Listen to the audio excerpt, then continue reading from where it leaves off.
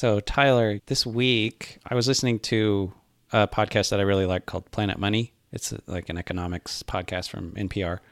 And this episode had on a couple of authors of fiction who were talking about how, fiction portrays economic concepts.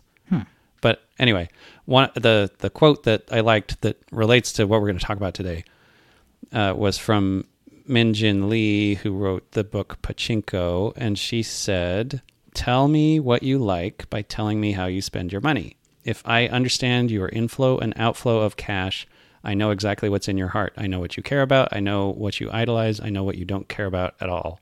I'm curious what you think about that. I think Miss Lee would make a great money coach. Yeah.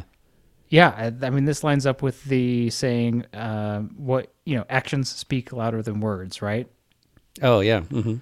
I mean, I run into this a lot in my business since I am a money coach, where people don't understand necessarily why they aren't achieving the things financially that they want to. And really all it takes is a glance, like not even an analysis, but if you print out your bank statements for the last month, maybe two, and just kind of let your eyes skim down the row, and you see things that stick out, you can see patterns and things. Yeah, I'd say this is pretty accurate. What you spend your money on reveals what you care about more than what you say you care about, I would say. Yeah, that's interesting. So we're going to talk today about the money that we have spent in our businesses and maybe analyze what that says about us. I feel like this is going to be incriminating. Maybe. This one will never air. Well, here we go.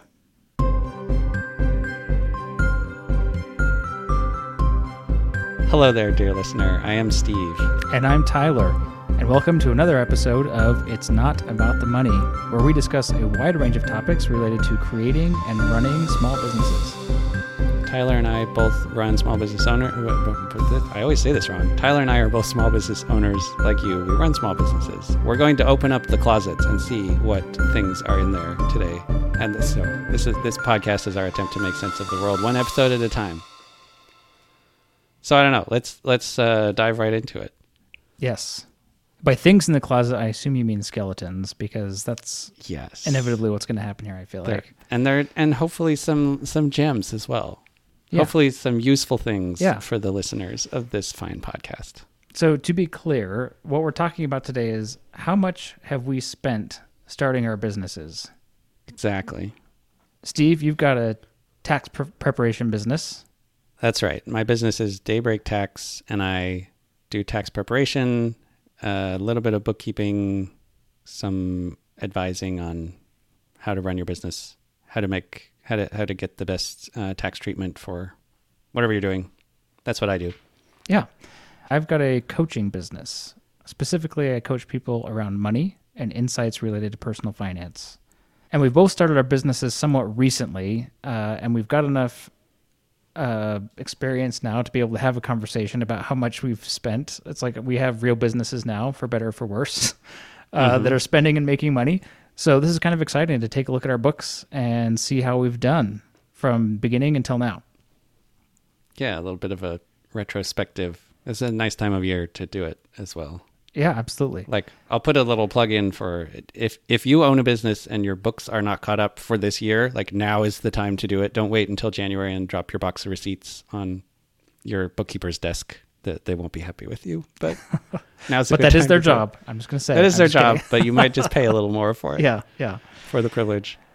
So, Steve, tell me, how recently did you start your business?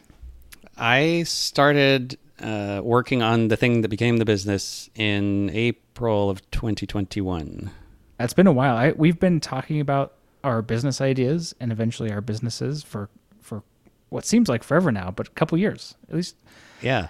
And it's been really fun to watch this evolve. And I have to admit, I'm a little bit surprised that we did it. We talked about it for so long, and here we are. Yeah, the thing has materialized. Yeah. It is a going concern. So Steve and I both did kind of an exercise earlier today. We looked at all of our business expenses, I think since inception, or did you just do last year? No, since inception. I went back through Me too. tax returns. And we categorized all of our business expenses into the following categories. At least these are what I called mine. Essential, have to have, nice to have, and shouldn't have, in an effort to kind of analyze how we are doing with our financial choices inside of our businesses, and maybe at least how I could do better going forward so that I can actually make some more money instead of spending it all. Right. And so I think the reasoning here is, with the benefit of hindsight, would you have made different choices on some of these things? Is that kind of the idea? Yeah. Especially with the shouldn't have column. We're basically going to coach ourselves on this, or coach each other, maybe to have a discussion or two about some of these expenses that we incurred and whether we thought they were worth it or not.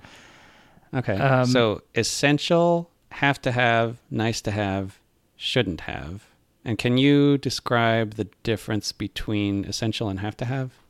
Sure. So essential is you actually have to have it. I know that's what the next category is called, but you need it in order for your business to exist, like having a business license or registering the LLC or something like that, or some tool that's critical. Have to have is a little bit different. You don't actually need it.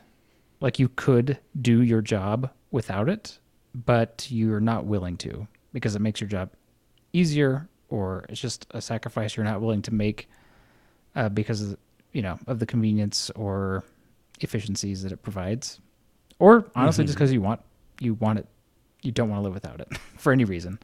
Okay.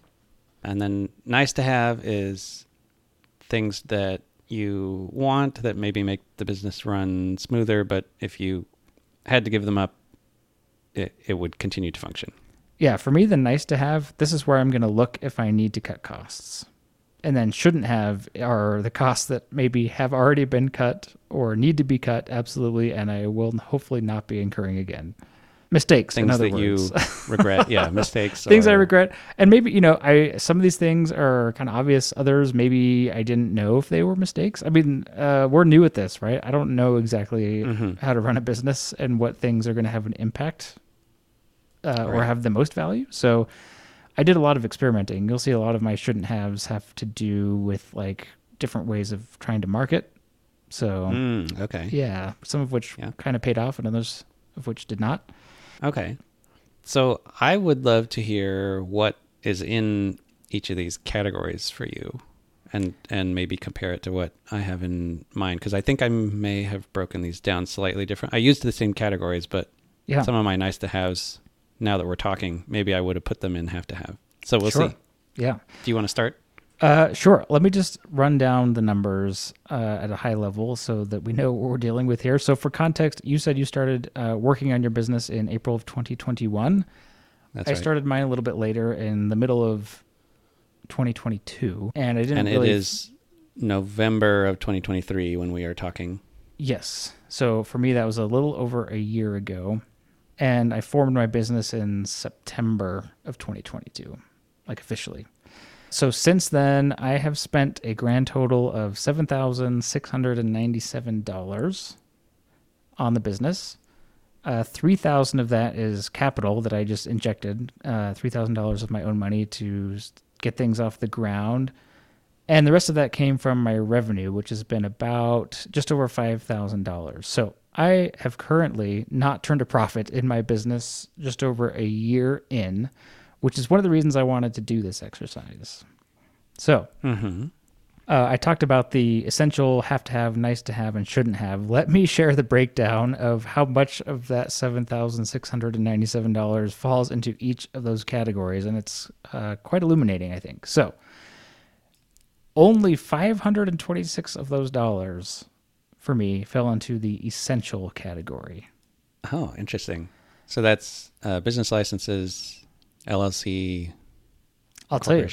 Yeah, actually, LLC registration, which is actually only $18 here in Utah where I live. The renewal, I should say. Then that's like a domain for the website hosting, and a few legal services. Yeah, okay. And that's it. So the bare minimum, like I could run my business with nothing else besides a website, an email address, and a notebook and paper, basically, and a few legal services. And then in the have to have category, which these are things I chose to use, not essential to like providing the service that I provide, but make my life so much easier that I chose that it was, it was worth spending this money. Even though my accountant laughed at me for this one of those was paying a lawyer $750 to help me set up my LLC. So that's a lot more than it costs to do it yourself. What I valued in that, though, was the education that I got with it. She had a nice handbook for me about how to maintain my LLC and like a lot of videos to watch about the laws around it and just, whatever. If anyone's out there who's like experienced and done this before, you're probably laughing at me, including my accountant. It's fine. But I spent the money because it was important to me to do it right, make sure it was done right, and to learn how to do it. So that was a big chunk. And she's great. If I had been in Utah, I would have hired her as well. But I'm in Texas, so she can't practice here. Yeah, no, she was awesome.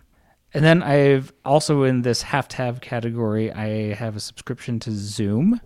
I was using Google Meet for free, but in what I do, there's a lot of screen sharing, and Zoom has the ability for me to like annotate and draw on my clients' screens and like point at things, and that turned out to be priceless for me. So I coughed it up for Zoom because that just saved just a little bit, without that, it's like, hey, look at the top left side of your screen, find the button that's blue, go down 2 inches. Like, no. We don't have time for that. So that was a lifesaver. And then, of course, my CRM, which is called Practice, that was another big expense. That's just made it so easy. Automates the workflow of like onboarding clients, basically, signing contracts, collecting payments, integrates with Stripe, all those good things. Yeah. And then I paid someone on Fiverr like $75 to help me make a logo. And those are the have-to-haves for me. Okay. Or most of them, almost all of them.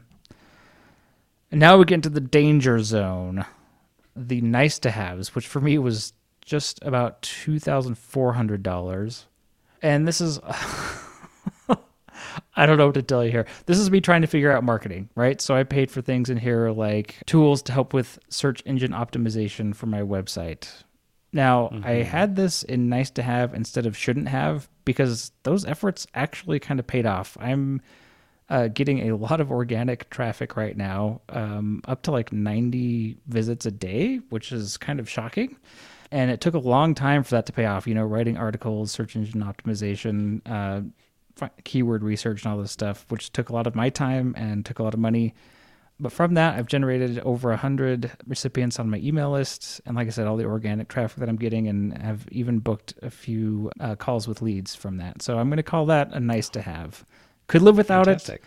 It's spending money to get leads, but it's not fruitless. Also in this category, I've put our podcast expenses. Very nice to have. In theory, could live without it, although emotionally, I don't know if I could, but the business could. But it is nice. It's also kind of under marketing efforts, I would say. Yeah. And now, drum roll. This is the big category, the stuff that I definitely should not have purchased or spent money on in hindsight. Okay? $3,400. And some of the things that fall into this category are a course that I took about branding and marketing, which was like cool, but it was like honestly more entertainment for me. I didn't find that I used much of it to impact, I picked colors for my website maybe, which I could have done without a course. And I don't think this had like a direct impact on my bottom line other than being an expense. I don't know if it generated any revenue though.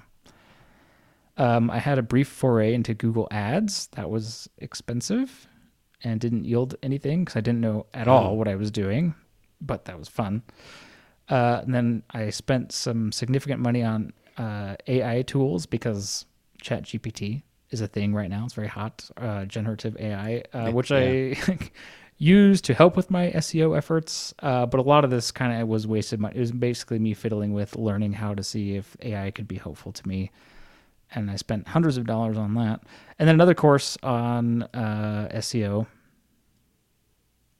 And I paid for a tool for a while back when Twitter was a company, before it was X, to help schedule tweets. And I think that's the majority of it there. Okay. A penny saved is a penny earned, as they say. And cutting costs is a great way to increase your profitability as a business. So anyway, that was kind of a lot. To a point. That's where I'm at. Yes. Yeah. All that said, there were a lot of these things were one-time fees, such as the lawyer, right? Yeah. Helping with the LLC.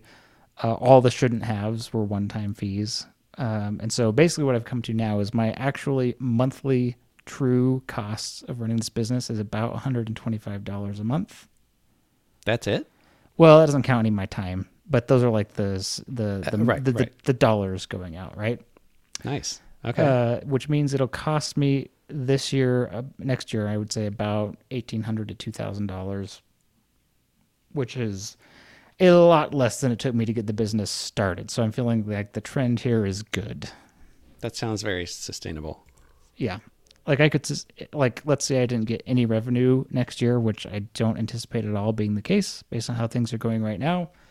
I could float that from my personal, I could inject capital to keep it alive if I had to. Yeah, right. And not suffer too badly. So anyway, that was a lot of numbers. Sorry, but I don't know if that answered your question about what are in these categories. I just think it's funny. When I did this, I was like, man, it would have been nice to do this earlier on, but in the heat of the moment, you don't know if the SEO efforts that you're making are going to bring traffic to your website. You don't know if buying an ad is going to bring a lead. I mean, you hope it will, right? So I don't know. Lots of lessons learned in here. Lots and lots of lessons learned over the last year. Buying ads is one I'm trying to figure out right now. Going into next season, like I just don't have experience with advertising yet, and so how much should I spend? How well will they convert? I don't know. I don't know these things yet. I got to figure them out. Yeah. But there's going to be some amount of trial and error in that process. So I'll probably look back a year from now and be like, that was a really great decision and that one was not. Yeah. I think that's part of the power of these retrospectives, right? It's like, okay, what have I done? What did it lead to? And I guess it's hard to know causality, of course, but there's some low hanging fruit here. Like stuff that definitely felt like spinning my wheels. So yeah. Cool. I really like this way of breaking it down into categories. Sort of put a label to how do I feel about having spent this money on this thing now that, either close to when the expenditure happened or in hindsight.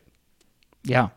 And I want to reference that quote you shared at the top of this episode about, show me how you spend your money, basically, and I'll tell you what you care about. And I think a lot of this spending says a lot. I mean, it resonates with what I think about myself and what I think I care about, which is, it is 100% true that to start a coaching business, there's almost no barrier to entry. You don't even need a website. If you could just network with the people that you already know in real life, it might be a lot slower going, but you could do it.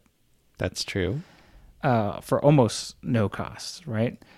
But I really, really, really enjoy these things that I spent the money on, right? Like the SEO, I loved learning about it. I loved trying to use generative AI to write articles to bring people to my website.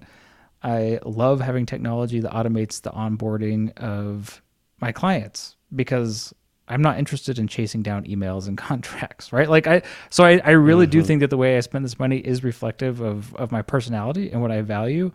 And it's also instructive because now I can see that I can't do this endlessly or else I'll be broke, right? So I've had a year to experiment with all these things and to really like give it a go, if that makes sense.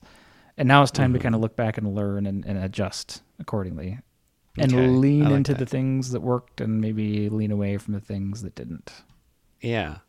Okay. That's interesting you say this because we'll talk about my expenses in just a second. But one thing that kind of stands out to me looking at my numbers is that a lot of it is about the client experience. Like I pay for a lot for the proposals billing system that I use. And I've been debating the last few weeks of like, should I keep that or should I use this other thing that's cheaper and also does most of what I need to? Yeah. But it has a really great client experience and that is important to me. And so that's kind of why I keep hanging on to it. I don't know. We'll see. And I've spent a lot on software, just generally speaking. Yeah. Which maybe is because I am a software developer as well. And so I care a lot about good software. Oh, yeah. Well, I think let's talk about that client experience for a second because I'm a member of a networking group of other coaches who do exactly what I do or similar to what I do. Maybe they focus on a different clientele or whatever, but we're all kind of focused around budgeting and personal finance. And within that group, there's an entire spectrum of people's approaches to this, like from bare bones, low cost, like basically their website is actually a link to a Google Doc PDF. It's like, here's what I offer. And it's a PDF on Google Docs, right? So like very low cost. And guess what? Those people are getting clients too. So like, I think, knowing that, what I've done here looks a lot like overkill, but I love the idea of having my customers have a really smooth, like really positive experience. And because I'm targeting my clients of a certain type and maybe income range, like I feel like it's going to go better for me if I appeal to them with like this customer experience stuff, right? Where if it's like, at the end of our conversation, I don't need to send them an email with a PDF that they have to like print out or digitally sign themselves and email it back to me. No, it's just like one click, digital signature, they're onboarded. They can start scheduling their appointments without talking to me, without back and forth. These are busy people. These are people who have a lot going on. And I just want to I guess what I'm trying to say is I agree with you. I think for me, and it sounds like for you potentially, that customer experience is super important and helps differentiate in the marketplace. That makes sense. That's what I tell myself, so I can justify spending the money. But that's the thinking behind it anyway. Right. Well, and you are getting customers. You have revenue coming in. Yeah. And it sounds like next year, if revenue stays flat, you would be profitable. That's right. Yeah. So, okay. Should we talk about my numbers? So I feel very vulnerable right now. Yes. Let's quickly change the subject to talk about your numbers. Turn the tables here. All right. So I also used the same 4 categories that you had: essential, have to have, nice to have, shouldn't have.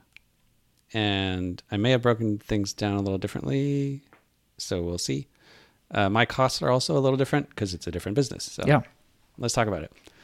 Before I get into what's in these categories, I could say that my high level numbers are, I think, roughly double yours. Total spent is 14,000. Owner capital is about 7,000. Revenue is about 11,000, and I had a $4,000 loss total over that time period. Those are rough numbers, but that's about the ballpark. So there's that. That's after I've been working on the business for 3 years, but I did not get any revenue until this year, 2023. So. Oh, that's worth. Can I say that about my business too? I think that's important to note. Is that even though I started working in 2022 on this, I did not get my first revenue until like almost the last day of 2022. So basically 2023 as well. And a lot of the money that I spent happened before I saw any revenue, which is always, I guess that's part of the thrill of starting a business. Right. Well, and these numbers honestly are pretty small as far as capital investment that both of us have put in. So that's a risk you can take. Good. All right. So under my 4 categories here, let's start with essential. The main thing in here is the training and the exams to become an enrolled agent. I don't have to do that because I could be a tax professional with no credentials at all, but I did not want to do that because I didn't think it would be a very strong market position of like, here, come trust me with your money. And I have no experience and no credential. Yeah, I could see that. So I invested quite a bit in getting that training and then passing the exams to have that credential. And like the main thing that the credential gets you is the ability to represent clients to the IRS, like during audits or corresponding to letters that the IRS sends. And I do a little bit of that, but mostly it's tax preparation, and I don't technically need the enrolled agent for that. But I felt it was necessary for me to have a business that I wanted to represent in the marketplace. So I put that under essential. Great. The other thing in there is taxes and licenses, like things to get the LLC formed, all that kind of stuff, fees to the IRS for registering. And then merchant processing fees, I also put under there because the money will not come in unless I pay the credit card processor. Yep. So that's in there. That's about $2,000 total there. If we move over to have to have, most of my website costs are in there. See, website, email, hosting, designing the logo, business cards, that kind of stuff. Advertising is about $500 there. The other part of the website is I'm currently hiring a designer to redo it because the one that I made is very bare bones and not pretty. And so that's exciting. Getting somebody who actually knows what they're doing to make it look nice. And that'll be another, a couple grand, but I think it will be worthwhile. He's good. So what were you going to say? I say if they do a good job, let me know. I might be interested. Yeah. And he uses Webflow, so that was a plus. Definitely let me know. Big fan.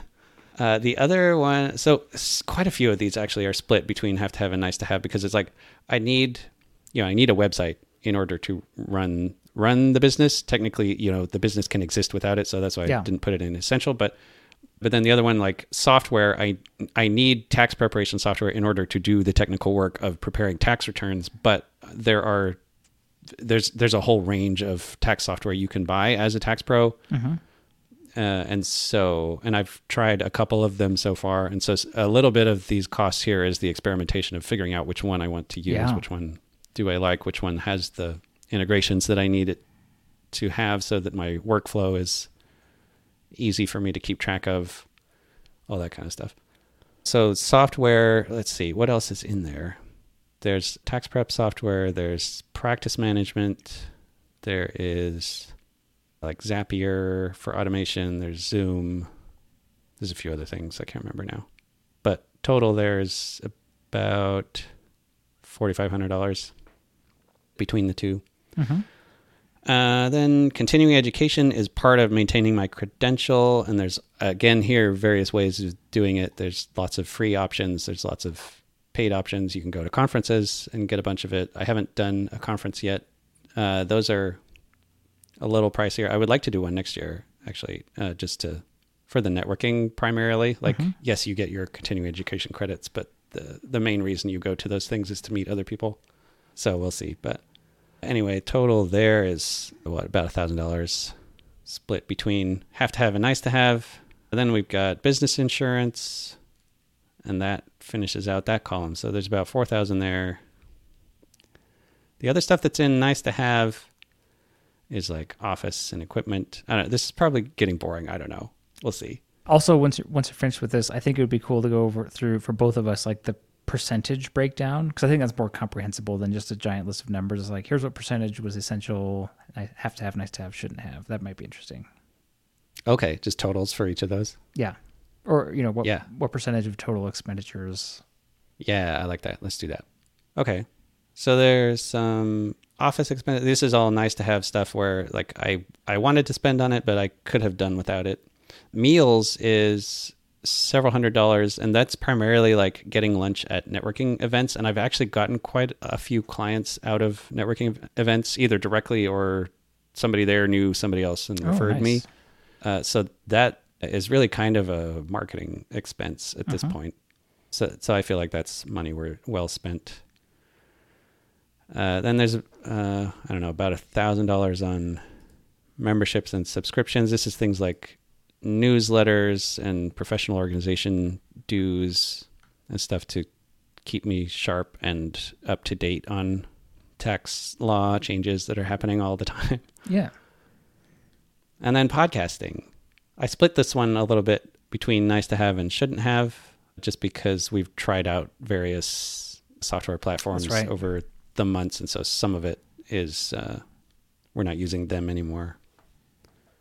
Then the other one that's under shouldn't have, I mentioned a few minutes ago, is this payment processing piece where I'm kind of still waffling about it. Like I really like it, but it's a lot of money per year. It's about $2,000.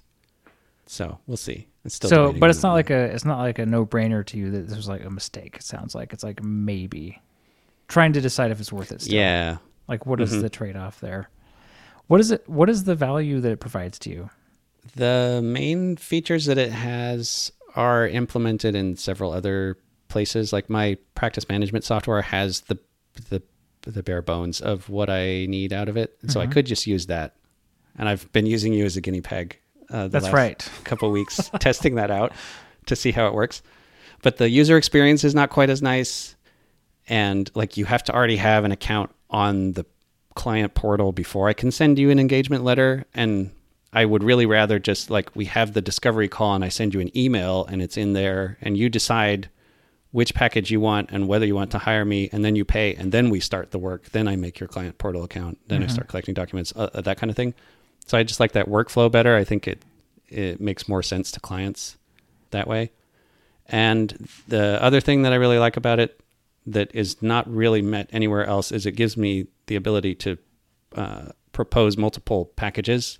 So if you just want the tax return, you can do that. The cost will be XYZ. If you also want to meet with me quarterly, we can do it at this price point. Or if you also need these other things, or if you want to do it monthly billing, where I will work with you throughout the year, you can email me anytime. You can send me your IRS correspondence, that kind of stuff. You know, I can break out those different packages, and somebody may get it and say, I was on the bronze package, whatever, last year, but actually this sounds kind of nice and I'm okay with that price point, and they'll upgrade, and I didn't even expect it from that client. And so that's extra revenue that kind of materialized just because I put the option in front of the client. Well, I'm not going to lie, that sounds pretty slick. So that's going to be an interesting trade-off to think about. Yeah. The company also invests a lot in their partners, in, you know, their clients, me, helping us be successful on it and investing in the product so that it continues to get better and is well supported. So like I understand where the money is going, and I think it's probably worth it. So that sounds like maybe you want to keep it for a little while longer and see. Yeah, I think so. Okay. I think I might, now that I've talked myself into it. Perfect. Keep it for the next tax season, and then maybe next year I'll reevaluate, or maybe the other software vendors will have caught up, and those things will just be a checkbox on the feature list, right? And you can go anywhere, and they all have it. So I mean, the cost to you is a couple $1,000s. So I guess the questions that are impossible to answer because you can't predict the future, but you know, some guesswork as to what the answer might be would help inform your decision. Is like, you know, would a client base their decision to hire you or not on not having the software versus having it? You know, that's which you can't really know that, but it's an interesting question, because what else is there? I mean, that's, you know, it's client experience basically is what I'm hearing. It's not necessarily more work for you to not have it, although there are some nice things that it does for you that you probably wouldn't do manually. Yeah. It would be more work not to have it, either because I wouldn't do the things or because they require more manual work. Okay. Work. Yeah. Yeah. But would clients still hire me? Yes. Might I be leaving some revenue on the table? Maybe. You know, so then I guess it's a question of does it pay for itself in those like upsell opportunities or something? Yeah. Or just saving my own time in the processing. Because like you mentioned with your practice software, that it handles all of these things, your CRM, so that you don't have to think about those. They're all just kind of automated, autopilot. Yeah. I mean, I've kind of decided that I run a coaching business, and basically the single activity that I can do that produces the most value for me and for my clients is coaching. We've talked about this before on previous episodes. Yeah, so like anything that I can do to automate things that are not coaching people, the theory is to just that'll just allow me to put more time into the thing that produces the most revenue, the most client satisfaction, you know, and so that's the theory. Fortunately for me, that software for me, the CRM software, is not, you know, it's like a very small expense. I'm not even questioning whether I should keep it at this point. Okay, like it's just kind of a no-brainer. I haven't done the math. I probably should. It might be an interesting exercise, but like to see how much time it would take me per client to onboard manually, and then see like what my time is worth in terms of what I charge for my services, like it would probably pay for itself real fast, basically is what I'm trying to say. So yeah. Can I just say, as we're having this conversation, I'm gaining a lot of understanding for startup culture and people who start businesses that I didn't necessarily have before. Most of my professional career has been in well-established businesses. And for the last 5+ years, specifically, I've been really involved in the cost management side of things on the business, right? So it's interesting to me that in my professional day job, the numbers I'm seeing in my personal business might haunt me a little bit. The costs, compared to the revenue or whatever, right? But as the owner of a new business who's just trying to get it started, it's a totally different mentality. I'm willing to spend the money. I'm putting in my own money, right? Without even seeing any revenue initially. I've never really understood that firsthand. And so this has been a really cool experience for me, just to kind of, to maybe put the emphasis not so much on the cost savings for the first startup period, but actually getting something out there that the world needs, wants, and can buy, which costs money, right? And so now that we've both kind of got our businesses going, I wonder if the balance of our attention is going to start to shift towards optimizing profits. Because I don't know, do you feel like you've done much to optimize profits so far, or have you just been more focused on experimentation and like figuring out what on earth is going on? 'Cause that's how I feel. Right. That's a great question. And I think for almost all of this year, I have just been in the experimenting phase of like, let's just bring in some revenue and see what clients will pay for, what do they want, what do they need, that kind of stuff. And I have a better handle on that now. So just in probably the last month, I've started to think about like, okay, these are what can I optimize here to get the same results from my clients, but make my life easier or make it cost less or make it more profitable, whatever the question is. So I do think over the next year, maybe two, I will kind of switch into that mode. Once kind of the engine is running, clients are coming in, the work is getting done. That's when you can have the space to think about how do we optimize this, operationalize it, maybe even down the road, hire somebody to help with the work or to say, you're going to do this piece of it so that I can take that off my plate and work on client acquisition or systematizing things or making the business get bigger. Yeah, I'm excited for that. I mean, I think, at this phase, I've obviously reinvested all of my revenue directly back into the business, plus, the capital I've put in myself. And so I've kind of started to think about what would it look like? At what point will I feel ready and comfortable to like take a paycheck from this?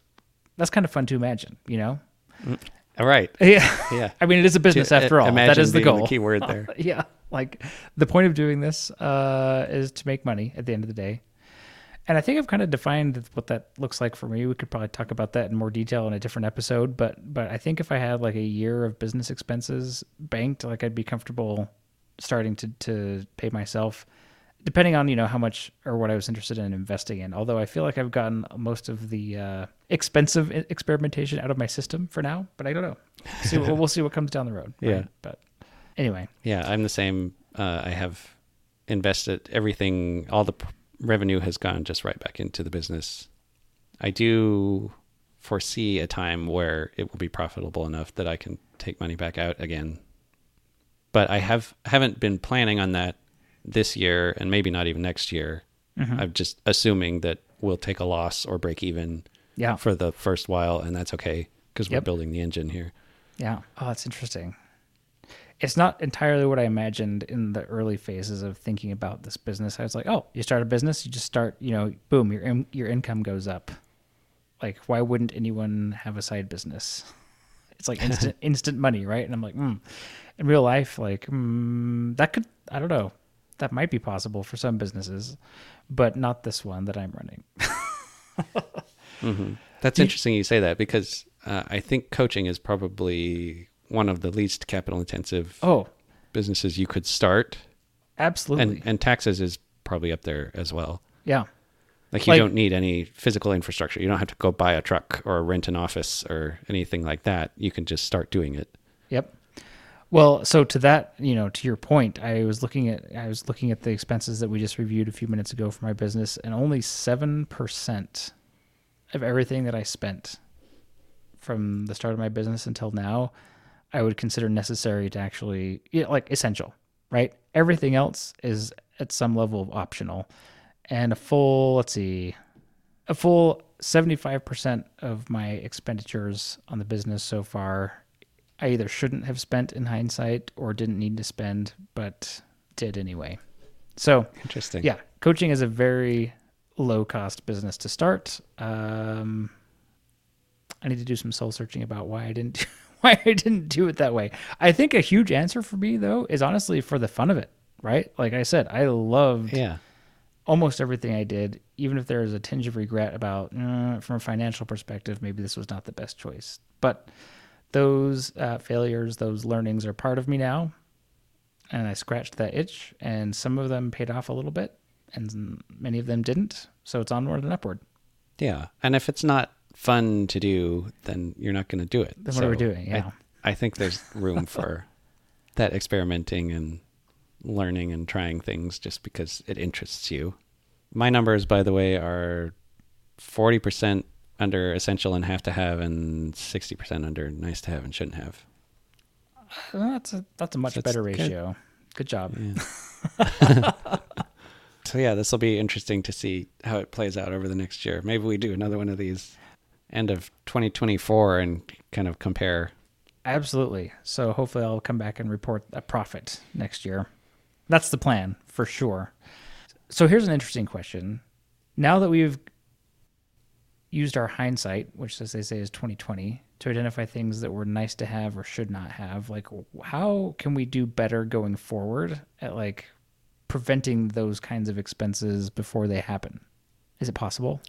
Well, that's a really good question. And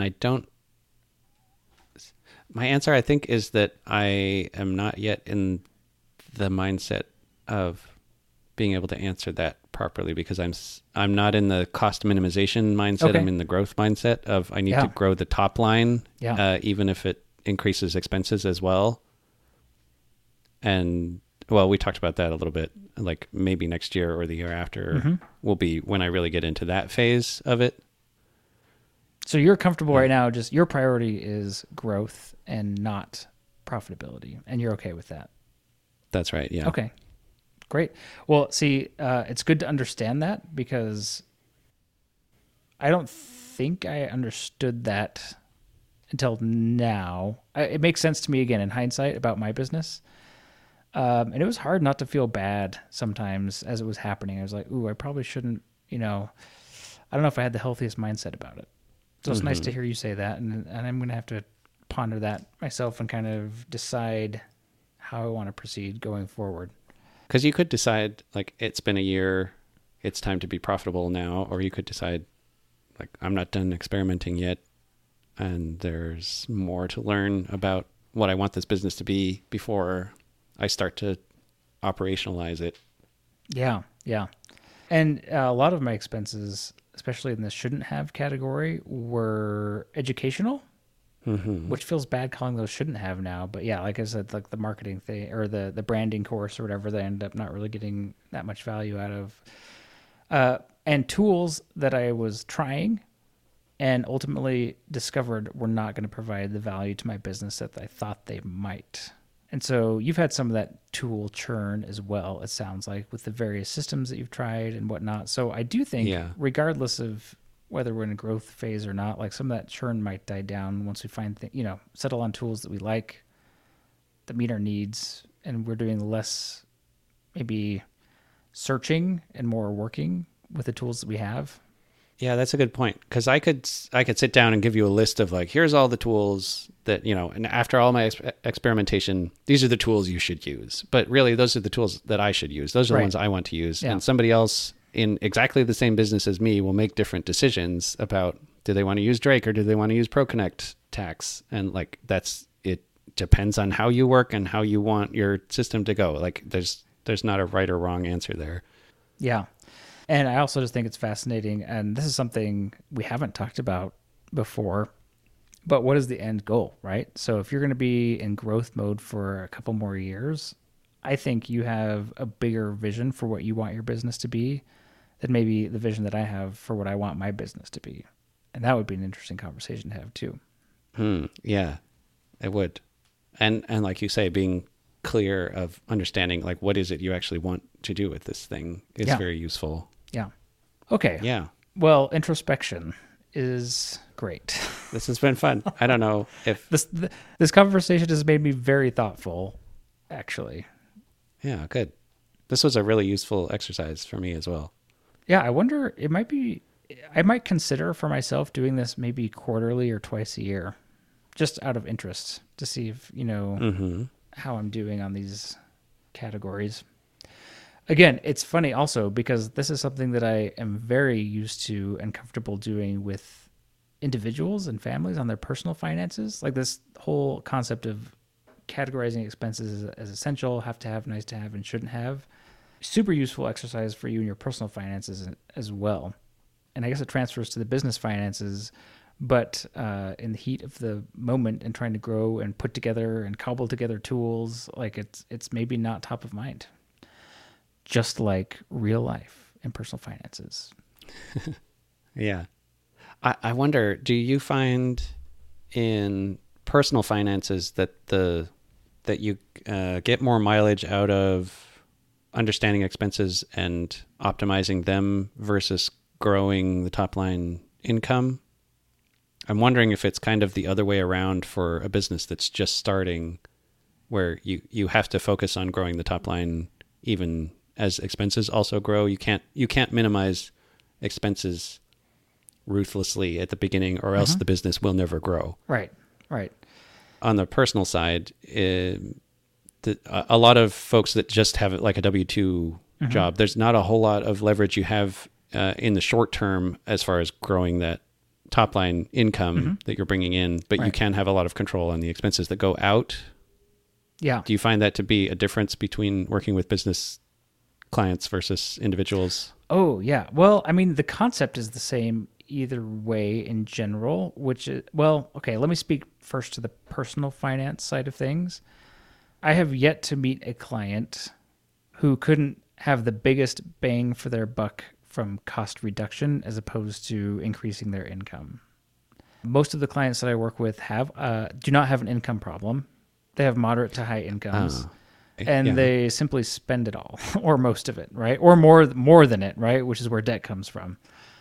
And so you can that's why I think working with a financial coach can get you such quick results in many cases within the first month to 3 months of working with a financial coach.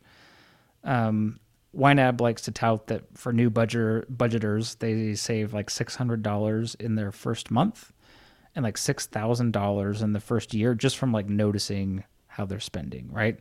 If you're working with a coach, it's going to be potentially more than that depending on your income. So yes, just being mindful of your expenses like we've done today with our businesses is like step one, because like if this were my personal budget instead of my business budget, I would look at this and immediately be able to save 44%. That's crazy.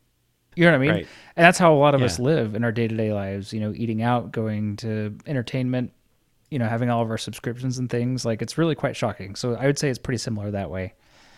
However, to your point, W-2 job, typically you're not able to just raise your income. You'll be lucky to get a cost of living adjustment or maybe a merit increase, right? Or promotion every few years if you're lucky. And so most of the power that you have lies in cost management, unless you're willing to start working a second job. I guess what I'm grappling with and what you're kind of challenging me on here is like, yeah, business is different. See, both of us are using money from our W-2 jobs to like create this thing. It is a cost center right now for both of us, right? I mean, it is. That's what we are spending money on these endeavors in the short term with the hope and the belief that they will turn around and increase our income at some point, but not yet. Right. Yeah. I'm sorry. They have increased our income, but they've come with their own costs that offset that. So yeah, I guess, I'm I'm not handling, okay, this is the confession. This is like super vulnerability time right now. I am not handling my business finances the same way that I handle my personal finances. And to answer your question, I think that is because it's building something from scratch, and it does need an emphasis on growing the revenue first. And I'm willing to put money into that until it gets to a level of revenue where it can kind of sustain itself, and then cutting costs can just increase profits from there. So yeah, interesting. Okay. You shouldn't run your That's life a great like this. way to succinctly summarize it, I think. Yeah, you shouldn't run your personal finances like this. Absolutely not. Yeah, okay. That's really interesting. And it's been an interesting lesson for me to learn as well, because I tend to be a saver personally. Mm-hmm. I would rather sock the money away and not and just have it there to have it there as a security kind of a thing. But running a business is not that way. No. At least at the beginning, you need it to, if you want it to generate income, you have to spend money to make that happen. Yeah. And can I just say, one of the things that I am loving the very most about this experience of having started a business is over my adult life, I have spent so much time reading books and listening to podcasts and watching YouTube videos about how to start a business and listening to other entrepreneurs talk about their learning, their success, their failures. And all of that has really not prepared me for the experience, like the lived reality of actually going through it. So if I could do anything over again, I would just have started much earlier and just started accruing the lived experience for this, because I don't think there's anything that you can read or watch or listen to that's going to be as educational as just trying it and putting your money where your mouth is, and like putting money into it and then realizing like, oh, this is real. And it's not exactly, I don't know. It's different. Yeah, I agree with that. The orders of ignorance of like, I don't know what things I don't know, yes, has really come into stark relief running a business. Cause now I'm recognizing, oh, I understand like the purpose of marketing. Yeah. It's not just a thing that those weird people do, where I'm over here writing the software that's actually doing the thing. Yeah, but yeah. You need marketers, or else nobody uses the software and nobody will pay you for it. Yeah. And so like just kind of understanding like these are all the parts of the business that I've heard about but not really understood, and now I have a framework for understand, oh, that slots in here, and that's why we need this piece, and I've got to spend money on that to make these other parts work. Yeah. It's been super instructive. Orders of ignorance. I feel like that describes what I've experienced.